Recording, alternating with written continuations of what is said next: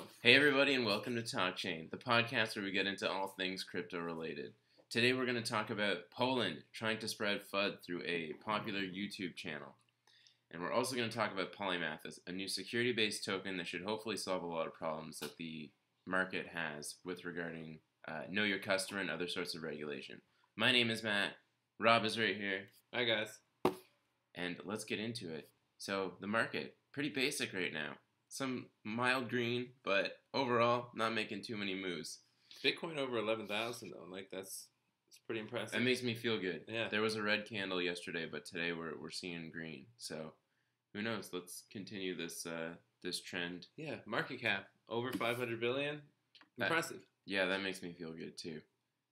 Despite this Polish FUD that was going on, it seems like it didn't really affect the market.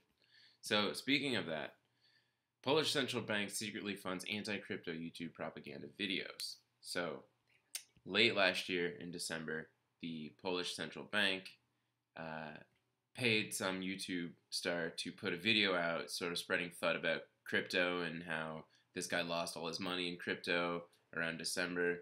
But December was actually a pretty bullish month for crypto, yeah? Yeah, it seems like stupid timing on their part.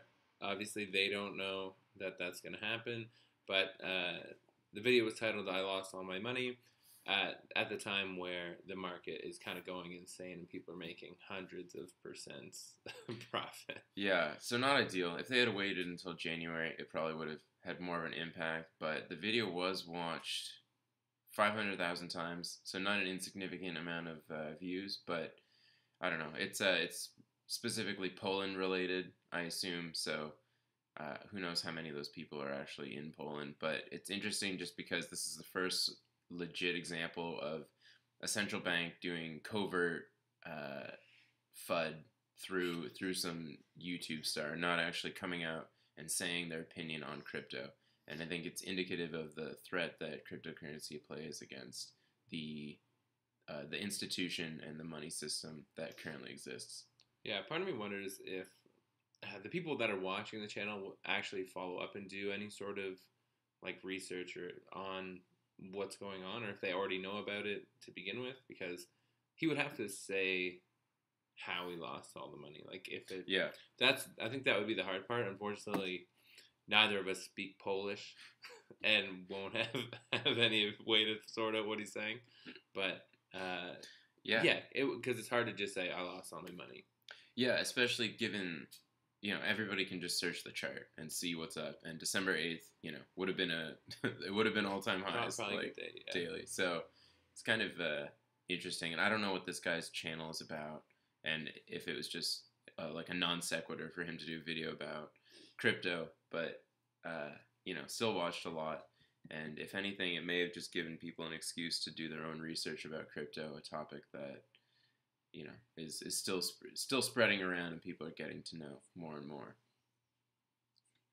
So other than that, I think, we'll see. It would be nice if the government would just come out and share a position on what they think about crypto and whether or not they're going to regulate it, rather than using a puppet YouTube star to spread their message. But anyway, I don't think it's going to affect anything, given that the technology is mostly sound. So anyway, speaking of technology that's mostly sound, Polymath is an interesting new securities-based token that's been released, and it's been out for a few months now. But I think this one is particularly interesting because it is solving a problem that we've seen in crypto exchanges right now. So if you watch our previous video about BitGrail and the disaster that they had going on, one of the major problems that they had was that they didn't require a certain amount of verification in order for you to trade. But then they decided that they did need this sort of verification, this know your customer, KYC, in order to trade securities on their exchange, and it made it a real pain because they were slow at getting the verification going. So Polymath is an ERC20 token itself, but it is a platform, and they offer these ST20 tokens that issuers can go on and supply to people, and they require a certain level of identity, a certain level of accreditation if they want that. So the issuer is really able to determine how much accreditation they want for their customers in order to trade their tokens. So it's taking the burden off exchanges in that way, because the token itself is going to have certain level of requirements that are going to fit the country that they're issuing the tokens in. So it's very customizable based on that and based on who is actually going to be doing the issuing. Yeah, I think it'll help them get past regulators as well, because people, because the SEC doesn't want people, like everyone joining up with these cryptos and risking a lot of their money if they don't have a lot to lose. So having that barrier to entry will probably help them do well. Yeah, I think so too. And this is just really, it's solving a problem that Ethereum has, because it's all anonymous, and this is forcing, if a issuer wants, it's forcing them to actually have identities associated with people who are trading.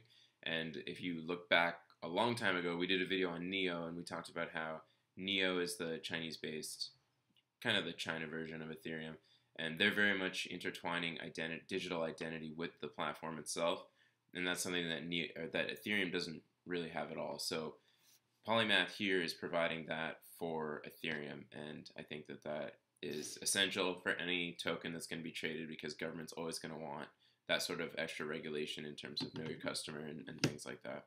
Yeah, it'll be interesting to see what happens if these security tokens are as big as they think it's going to be. They think there's going to be thousands that are going to come down the pipeline by the end of it.